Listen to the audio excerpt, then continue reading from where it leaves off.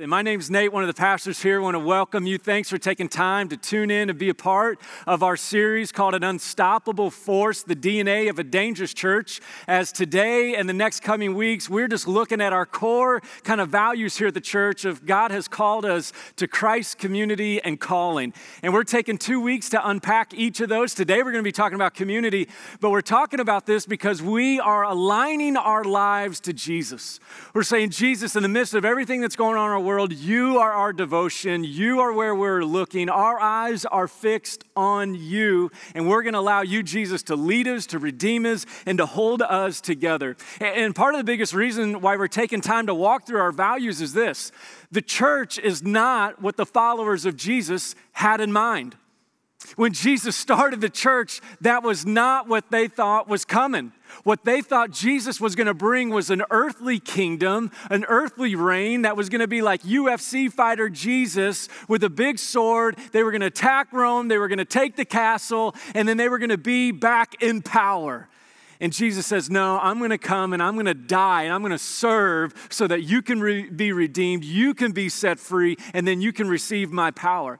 See, this is why we need to slow down to allow the word of Jesus to shape our lives. I don't know about you, but this season, there's been many times and many situations that I feel disoriented.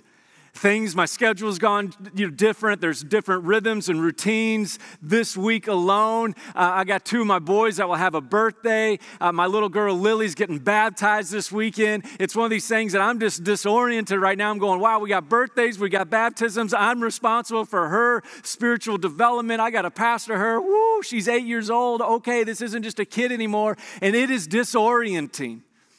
And this is what I found good about the hope that I have in Jesus. The spiritual process of you and I growing as followers of Jesus. And I want to put this up on the screen. Pete Scazzero, one of my favorite authors, he summarized what the spiritual process is. And if you and I want to be the unstoppable force that God has made the church to be, he's saying we have to understand this, that for you and I to grow in Jesus, here's what it looks like. It starts with our orientation, where we are in life. It moves to disorientation, because what Jesus is going to do in our life is not what we're living, but then Jesus moves us into reorientation. Orientation, disorientation, reorientation. Just quickly, if you're with somebody, maybe go, yeah, that's me. Or if you're by yourself, just answer internally to go, right now in this season, is there any place in your life that you feel you're disoriented? Think about it. It could be relationships. It could be work. It could be future.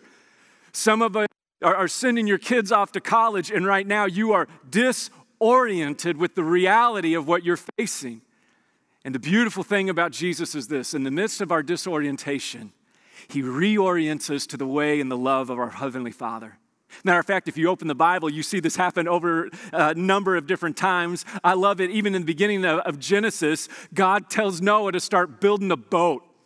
Right now, Noah probably woke up going, was that like last night's pizza? Or is God really speaking to me? What's going on? And part of it, God's like, yeah, build a boat because this is what's coming. It's like, God, it's not raining. And he's like, I know, build a boat.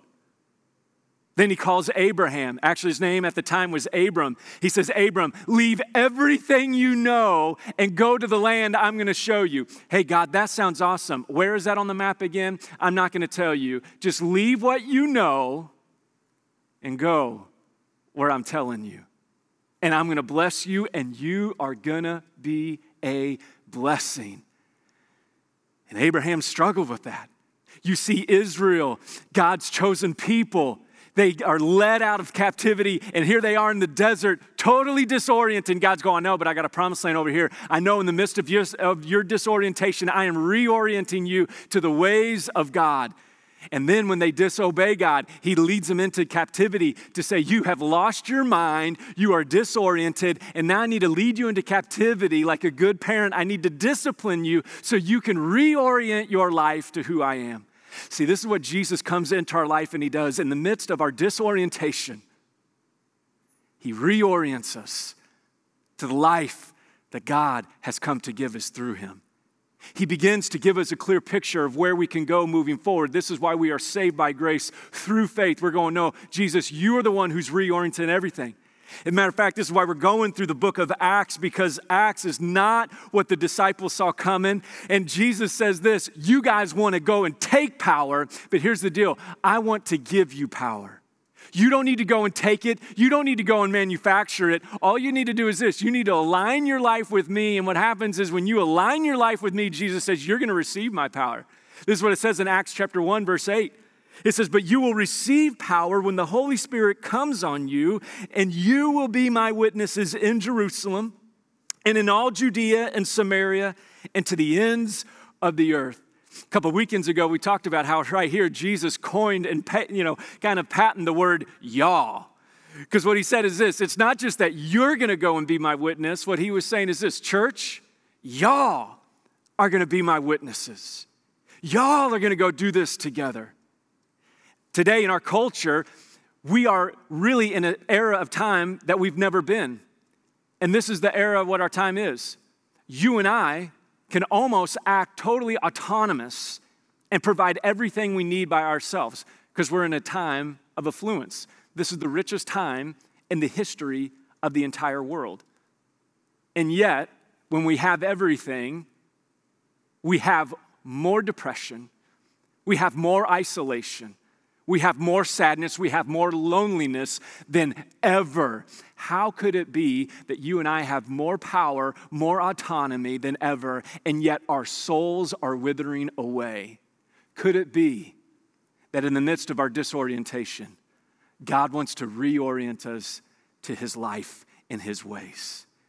See, this is what Jesus came to do. He said, I've come to give you power through the Holy Spirit, and y'all, I'm going to lead you back into this way of life, of you and I being this church, broken people who are held by Jesus, and you are going to go and be my witnesses. I'm going to call you into something bigger than yourself, which all of us want a story bigger than ourselves. That's what we long for. That's why, especially here in Indiana, we love the movie Hoosiers, right? We love the movie Rudy. Matter of fact, my Purdue fans, all here in the Northside family, that's what they give me a hard time about because I'm an IU basketball fan, but I'm a Notre Dame football fan because IU only has basketball. And they're going, you don't have a football team really to support, so you got to cheer on Notre Dame. And that's the only jab Purdue fans have with me, and we go back and forth. But he's saying this, it is about y'all being my witnesses in the world. But that was not what the disciples were expecting. They wanted to be warriors. Jesus said, I want you to be my witnesses. And when you are my witness, I will fill you with my power that the world cannot offer you, that your soul is clamoring for and dying for, and I want to give it to you. See, this is why we need to allow Jesus, in the midst of our disorientation, reorient us to the way of his life. And all you have to do is read over in Acts chapter 2. That's what we looked at last week. If you missed last week, go back and watch it. But what you find is this: Jesus doesn't overpromise and underdeliver. He begins to deliver in unbelievable ways. When the Holy Spirit came on the disciples, Peter stands up and he preaches Jesus. And then what was amazing is this: over 3,000 people. It said 3,000 people, plus they had over 120 disciples already. So now the church goes from 120 to over 3,000 people in a single day, and they're baptized. As a pastor, you're going, man, what an unbelievable feeling. I had a friend tell me, though, this one time. He said, Nate, here's the only thing about a packed auditorium.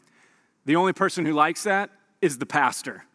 Everybody else hates being in a packed auditorium. Everybody else hates all the parking, all this other stuff. But I wonder what that day must have been like when the disciples realized, I had this plan in mind. And when they saw 3,000 people baptized, they went, Jesus is doing more than whatever I could dream or imagine. See, this is why we need Jesus to reorient our lives, because we're disoriented. We're disoriented. And the beautiful thing about it is this. In Acts chapter 2, verse 42 through 47, I want to just kind of begin to line out. This is really a summary of what happened after that moment. 3,000 people are baptized. The disciples' eyes, they're opened to this unstoppable force, this power of the Holy Spirit speaking through broken people. And now 3,000 people are baptized and lives are being changed and they don't know what to do about it. And listen what it says in Acts chapter 2, verse 42 through 47. Right after those people are baptized, it says this: they devoted themselves to the apostles' teaching, meaning Jesus' teaching about the resurrection and what he had been teaching them because they were eyewitnesses, and to the fellowship and to the breaking of bread and to prayer. And everyone was filled with awe, and many wonders and miraculous signs were done by the apostles. And all the believers were together and had everything in common. Boy, that's really the power of the Holy Spirit there, isn't it? To have all of the believers together with everything in common. And not only that, they were selling their possessions and goods, and they gave to anyone as he had need. And every day they continued to meet together in the temple courts, and they broke bread in their homes, and they ate together with glad and sincere hearts, praising God and enjoying the favor of all the people. And then check this out. And the Lord added to their number daily those who were being saved. Luke is writing this to Theophilus, and he's given a summary of what happened when the power of the Holy Spirit came in the midst of the disciples' disorientation, and God began to reorient their life around the presence of the Holy Spirit and around the purpose of the church to be his witnesses in the entire world. And then now they're beginning to be this they're beginning to be this community. And this is what I want us to kind of grab our mind around a little bit today. If we want to experience, and this is what I'm calling today's sermon, we're talking about this idea of an unstoppable force. And if we're going to be an unstoppable force as a church, we are going to be a community of unity. A community of unity. And we're going to talk about how God's going to reorient our life to that. But if we're going to live the ways of Jesus, if we're going to see the experience that the early church had here in Acts chapter 2, verse 42 through 47, here's what we've got to wrap our minds around. It's simply this. You may want to write this down. That the church that's unstoppable is faithful in the small things. The church that's unstoppable is faithful in the small things. I talked about, just as a pastor, our desire, man, we'd love a packed house. Here I am preaching to a camera. Awkward. Here it is, man. We love a packed house. We love the mountaintop experience. We're dying inside because, Big Ten canceled football. What are we going to do? We're just going to eat chili this fall and just, kind of stare at the grass, I guess, And we're going, man, I'm losing these mountaintop experiences. I'm losing all these things that we live for. And what we find is this. We live for those mountaintop experiences, but we're really shaped in the valley. We want the mountaintop, but everything that we find getting to the mountaintop takes place in the valley. It's the small things. What we find the church exploding in the book of Acts is this. They did the small things well. They were faithful in the small things. Matter of fact, this is what I want us to get us reoriented to today. There's three things that I find here that God's saying, here are the small things that I just want you to begin to reorient. And I think right now, especially in this time of quarantine and this time of things are changing, I believe it's not just we're waiting to have everything opened up. I believe God is doing something even deeper, especially in us as the church, that we're having an opportunity to reorient our lives to Him in a way that we've never had possible before. And here's the thing I'm seeing God reorient in the life of the church, and what He's calling us to reorient our lives to in Jesus is simply this. He's reorienting our lives to move from me to we. He's saying, here's what it looks like to be an unstoppable force, that you move from just me to now we. Do you see the first word there? They devoted themselves. It was no longer me. We say this when you get baptized, that this is where we are accepting Christ as my personal Lord and Savior. Here's the only thing. When you become a follower of Jesus, nothing is personal anymore. Everything is now about being the body of Christ. It's no longer just about you and Jesus. It is now about us and His church together. Every single one of us walking together from me to we. Matter of fact, in Genesis chapter 2, you see this reflective in the life of God. When he created everything good, the thing he saw that was not good, anybody remember this? That man was what? Alone. Well, why was that not good? Because we are made in the image of God. God himself exists as three in one, the Father, Son, and Holy Spirit. God himself is in a life group all the time. Everything that God is, he is always in community. You and I were made for community. We were made for it. I love what Dan Rockwell, he's one of my favorite Christian leaders. I get an email from him every day, not personally, but like I signed up, subscribed to his leadership blog. I highly recommend him. Dan Rockwell is his name. And listen to this quote he had the other day. I was reading it and this was just perfect. He said this. He said, we discover who we are not in isolation, but in connection. Isolation leads to self-deception. That's why our mission here is simply this. We want to connect unconnected people to Jesus Christ. Because when you connect to Jesus Christ, you connect to community, you connect to your calling, you connect to your purpose, you reorient your life to the life that God created you for. It's not good for you and I to be alone. It's not good for you and I to make decisions by ourselves. We'll talk ourselves into anything, won't we? Well, I mean, I've been working hard this week. I think I deserve that. And here's the thing. God is saying, no, I want to reorient you, church. I want you to see, and this is you and I being faithful to the small things, because what I found is this, that godly community is what leads us into maturity.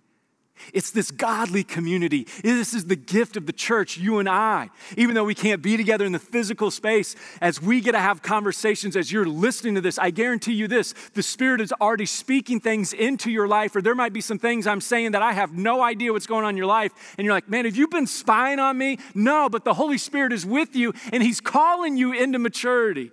He's going, I'm calling you, I'm reorienting you into this new life, away from me to we. Because he's saying, I have so much for you to experience. Because what was interesting at that time was this. When Jesus gave power to the Holy Spirit, Rome was still in charge. The Pharisees still ran the temple. And yet 3,000 people were meeting in homes because all they had was the Holy Spirit in each other. The church started as a grassroots movement.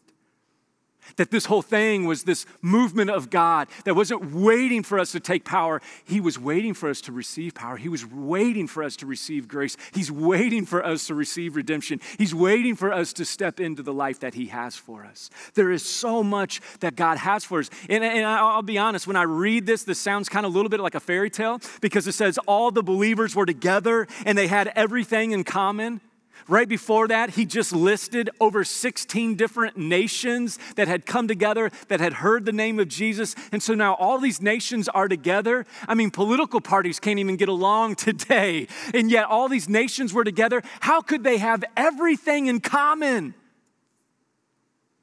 They had everything in common because they had the only thing that mattered in common. It's Jesus. See, Jesus is our hope today on how we transcend difficult conversations. Jesus is our hope today about how we come together and mourn and grieve and talk about what's going on. Jesus is our hope about how the different nations can get together. Now, here's the deal. It doesn't mean that there wasn't quibble and fights and all this other stuff that went on within the church because we're human, but it was Jesus who united the church. It was Jesus who continued to bring the church together, and it is Jesus who will hold the church together forever. He is the same yesterday, today, and forever. Forever. See, this is how you and I can have hope for unity. Here's how you and I can become a community of unity because God is committed to his unity with us through Jesus and in the power of the Holy Spirit. This is what was happening. They had everything together. This is why we talk about groups so much. Matter of fact, the only numerical goal that I have for our church is simply this. There's not a number about how big I want. God, you're going to grow the church. You're the one who changes life. The only number that I'm really chasing is simply this. I long to see 80% of our church in a life group. I long for that. Because what happens is this, that means you're reorienting your life to really being the church. Church isn't a me game, it's a we game. It's a we doing this together. It's a y'all being witnesses together.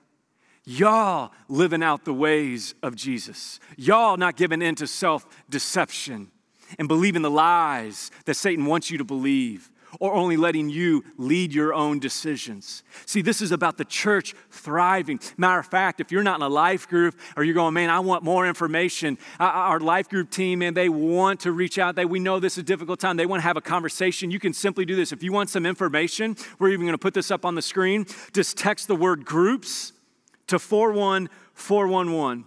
Or you can go to mynorthside.com/groups. I'm telling you, this is something that I'm committed to. I'm in a life group. It's not just me saying, hey, y'all need to do this. I mean, I'm not in one, but you should be in one, because Jesus will love you more. No, I'm committed to this, man. I'm going, I know I got young kids, and, we had gymnastics start this week, and T-ball started back up, and we've got all these things going on, but I'm going, no. This community thing, it's a we thing. It's not just a me thing.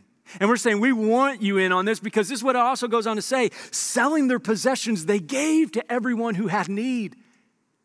This is the beautiful thing about the church. We talk about Serve Day. This is why we do Serve Day twice a year. This is why we're always constantly doing trips, because the church should be the most generous people in the world.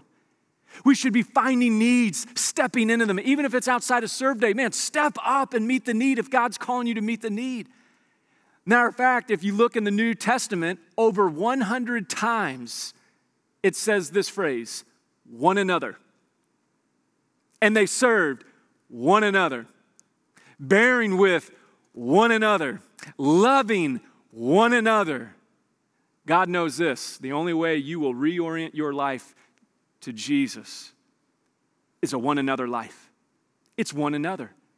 That's why we believe in Serve Day. That's why we believe in all of this. Matter of fact, Galatians talks about this. Galatians chapter 5, Paul says this to the church because they had lost their way. They had become disoriented as the church, and he's writing to reorient them to the ways of Jesus. And listen what he says in verse 6, Galatians chapter 5. He says, the only thing that counts, Paul narrows it down. He goes, here, okay, bottom line.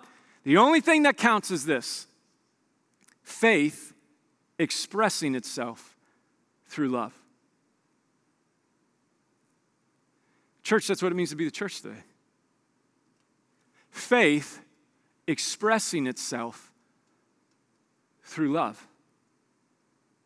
Through love. Doesn't mean we can't disagree with one another. What it does mean is this: we need to learn how to disagree and not destroy each other. Faith expressing itself through love. Faith shaping our lives through love. I remember when I was 8 years old, here I am, I'm 38 now, so this memory still sticks with me from 30 years ago. I remember it was a Monday night. We lived over in Louisville. My dad was a pastor there in 1990.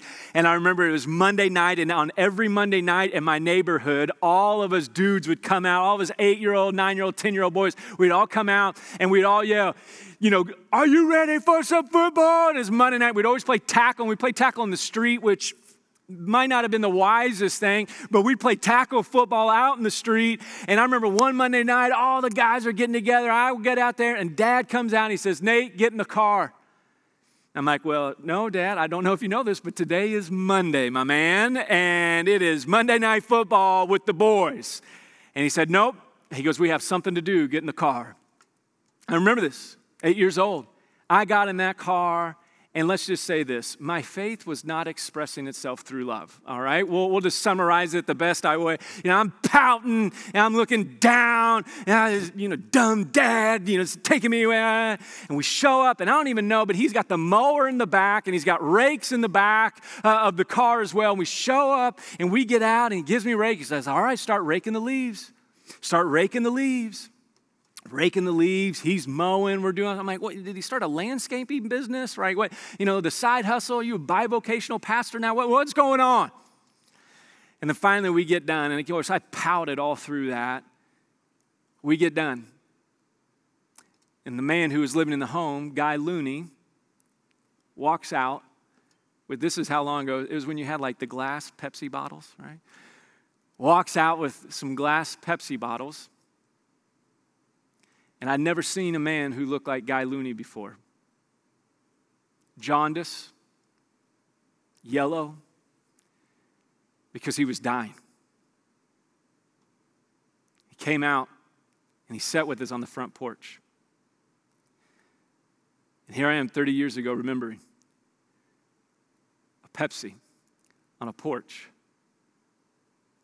I remember driving home that night with my dad, and I said this. I finally put it together. There's some things that are better than Monday Night Football. In my disorientation, Jesus was reorienting me to his kingdom. The only thing that matters is faith expressing itself through love. See, it's not a me thing, it's a we thing. It's a we thing. This is why parents, you cannot wait to disciple your kid. We want to partner with you. We want to give you opportunities like Serve Day. But help your kids, help your friends, help your family step in and express faith through love. Matter of fact, I remember in actually it was high school, the darkest time that I had spiritually was this. I was actually going to 3 church services a week at 2 different churches. The only problem is this: faith was not expressing itself through love. Church had become a me thing, not a we thing. No wonder it was the darkest time in my life. Isn't it weird? You can go to a couple different churches at the same time, maybe even go to church 4 or 5 days a week and still go through the darkest time. And here's what Jesus was reorienting me to, and this is what he was reorienting the church to. In Acts chapter 2, it's simply this. He's saying, I want to reorient you from being busy to being devoted. See, the problem in my dark time was this. I was busy, but I wasn't devoted to the things of Jesus.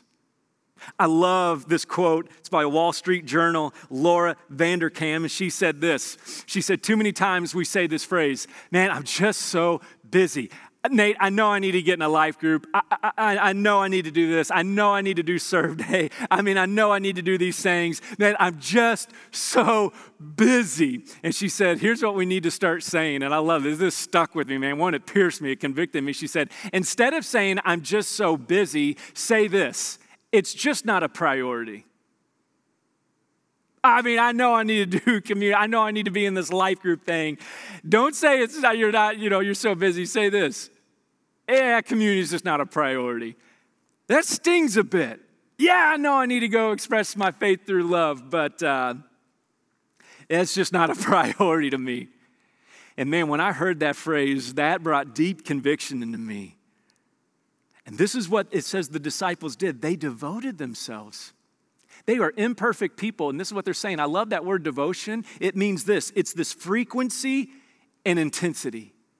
It's giving themselves to this over and over again, just to this life of Jesus. And they say 4 things here that they devoted themselves to. They devoted themselves to the word, to fellowship, to breaking of bread, and to prayer. And I just want to unpack those. Those aren't commands. Those are just what they did.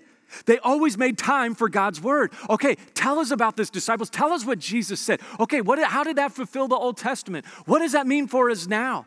I heard this phrase a pastor said, I don't know where he got it, so it wasn't original with me, but man, it has stuck with me. Here's why God's word means so much to us. Because the voice that you listen to is the voice that disciples you. The voice that you listen to is the voice that disciples you. Had a friend over the past couple months, she told our life group this. She said, I no longer look at Facebook as the first thing I do in the morning because what was happening was this. It was discipling her. Social media, there's great things and there's bad things. Here's the thing. If we're not careful, it will be our voice more than the Holy Spirit. The voice you listen to is the voice that disciples you. This is why the early church gave themselves to God's word. Matter of fact, I love this. Hebrews chapter 4, verse 12. For the word of God is living and active. This isn't just an ancient book. It is alive, speaking to our hearts now. And listen what it says. It's sharper than any double-edged sword. It penetrates even to dividing soul and spirit, joints and marrow. It judges the thoughts and the attitudes of the heart. This is why we read God's word. Matter of fact, I heard this and I love it. It's not, will you read God's word? It's, will you let God's word read you? It's not just, will you have a quiet time in the morning? It's, will you continually let the Bible speak quietly into your heart and into your mind and disciple you? Man, there's been days when I've read the Bible, I couldn't even make it through a chapter because what I read stopped me in my tracks. And I went, hold up. God, you need to deal with that in my life. And you know what he was doing? He was judging the thoughts and the attitudes of my heart. Someday, reading the Bible, it's just one verse. Because God has to deal with a lot of things in us. This is what they did. They gave themselves to the Word of God.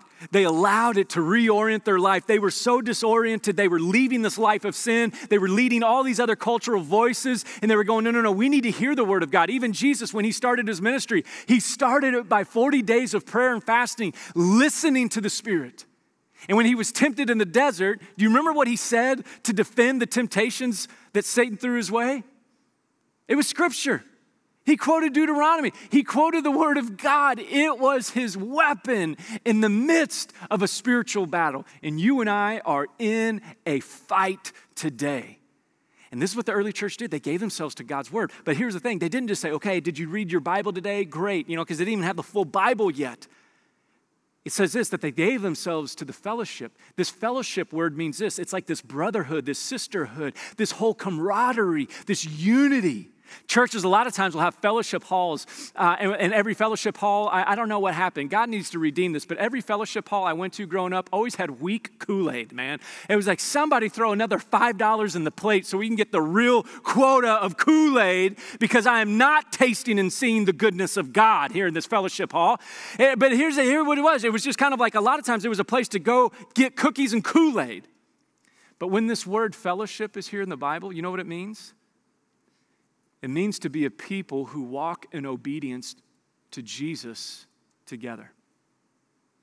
That when you and I come together, let's ask how each other are doing, because we really want to know. But beyond just how are you and I doing, this is what the fellowship of the church is. It's this.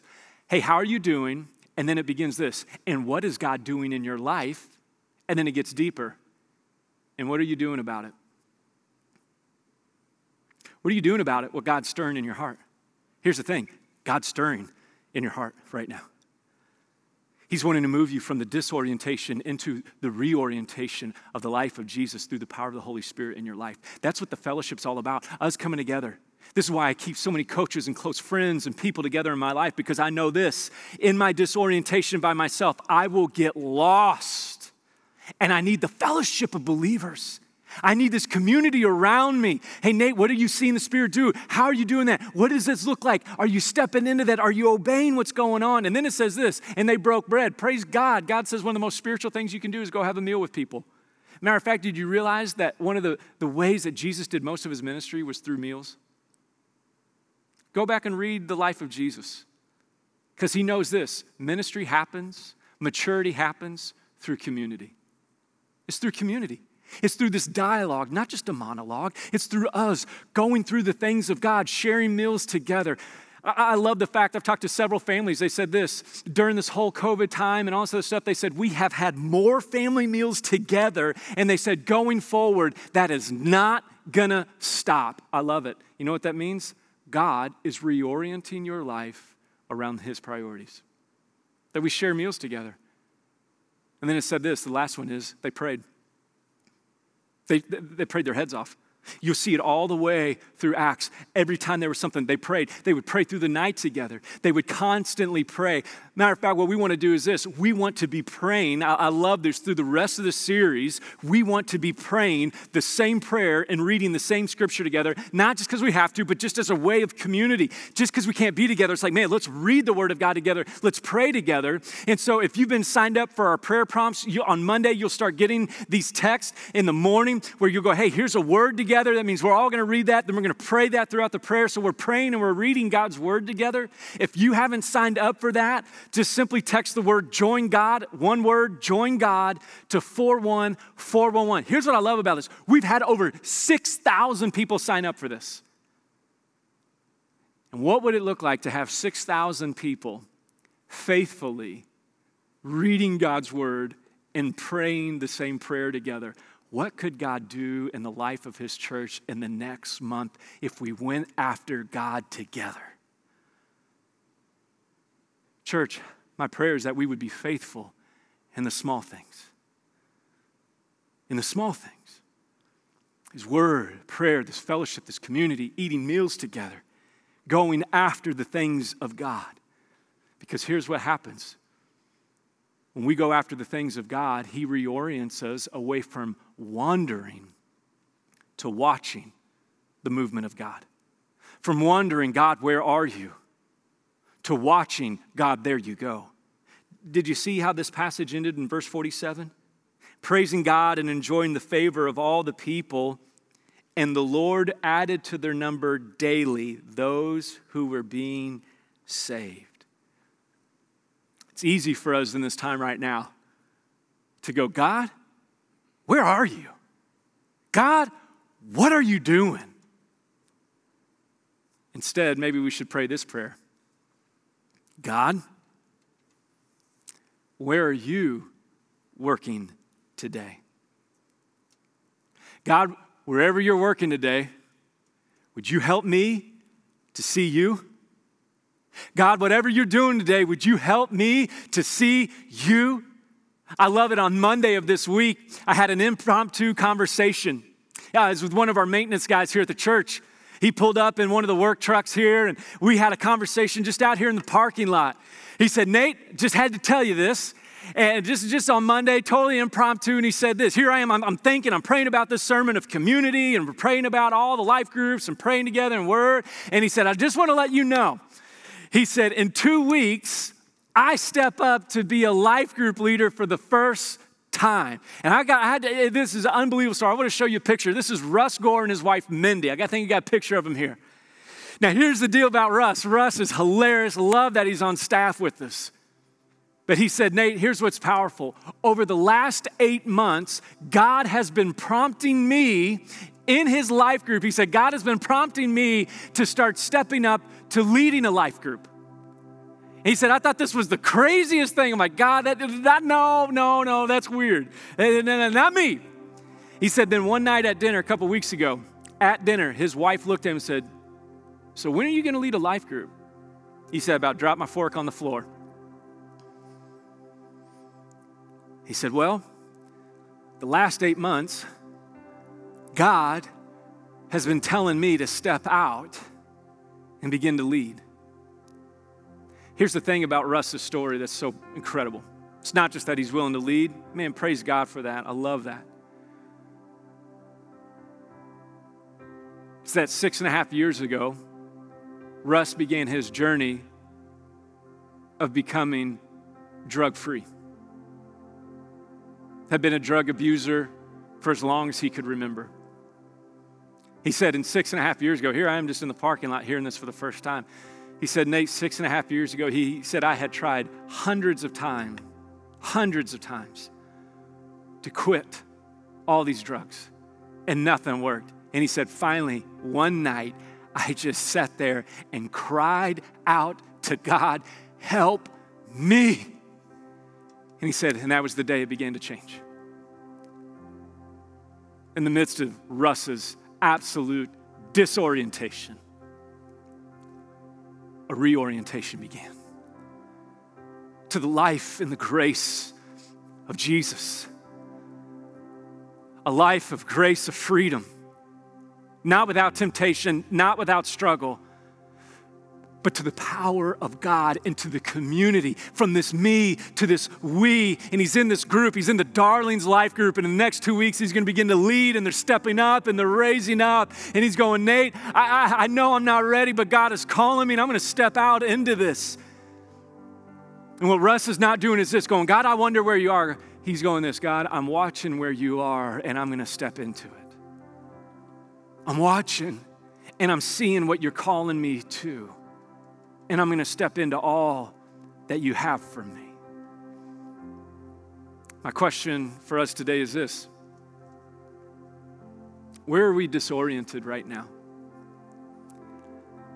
That we need the reorientation of Jesus. Think about it for a moment. Where are you disoriented?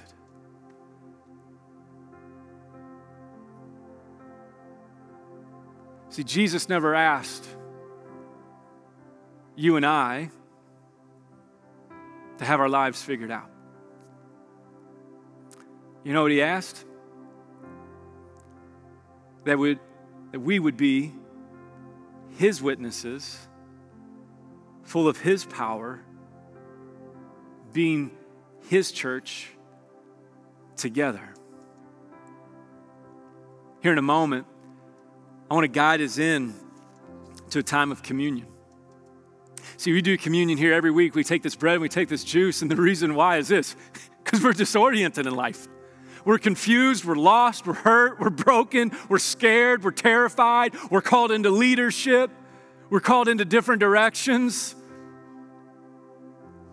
And see, when we take the bread and the juice, what we're declaring is this, Jesus, you are my reorientation. Jesus, you are my life. What you did on the cross, dying to take away the sins of humanity, rising again to give us life, purpose, direction, and a future. You lead my life. And what I want to do right now is this. I want to invite you to bring all of your disorientation to the one who reorients our life. We're going to put a scripture up on the screen. I just want to give you time to pray right now. Maybe you're with your family. Maybe you got a home life group watching this together. Take this time to pray. Take this time to take communion. Take the bread and the juice and go, however confused I am, God, you're leading me forward because you're with me. God with us. That's Emmanuel. That's Jesus. And so right now, let's reflect on this scripture. Let's delight in what Christ has done for us. And in a moment, I'll come back and close this in prayer. But let's reorient our lives to him right now.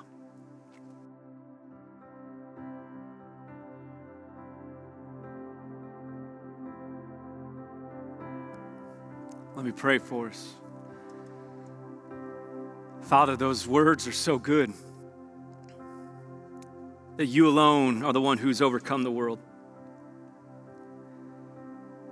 That, Father, there's so much in the world that overwhelms us. God, there's so much within just us that overwhelms us.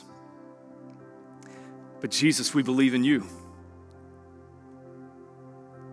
We believe that you have come to set us free. We believe it is you who is leading us forward. And so, Father, as your church in thousands of places right now, Jesus, would you align our hearts to you? Would you align our purpose to you? Father, thank you for the cross. Thank you for the love that we have in Jesus. Thank you for not leaving us alone, but leading us into life eternal. And it's in your name, Jesus, that we pray. And everybody said, amen.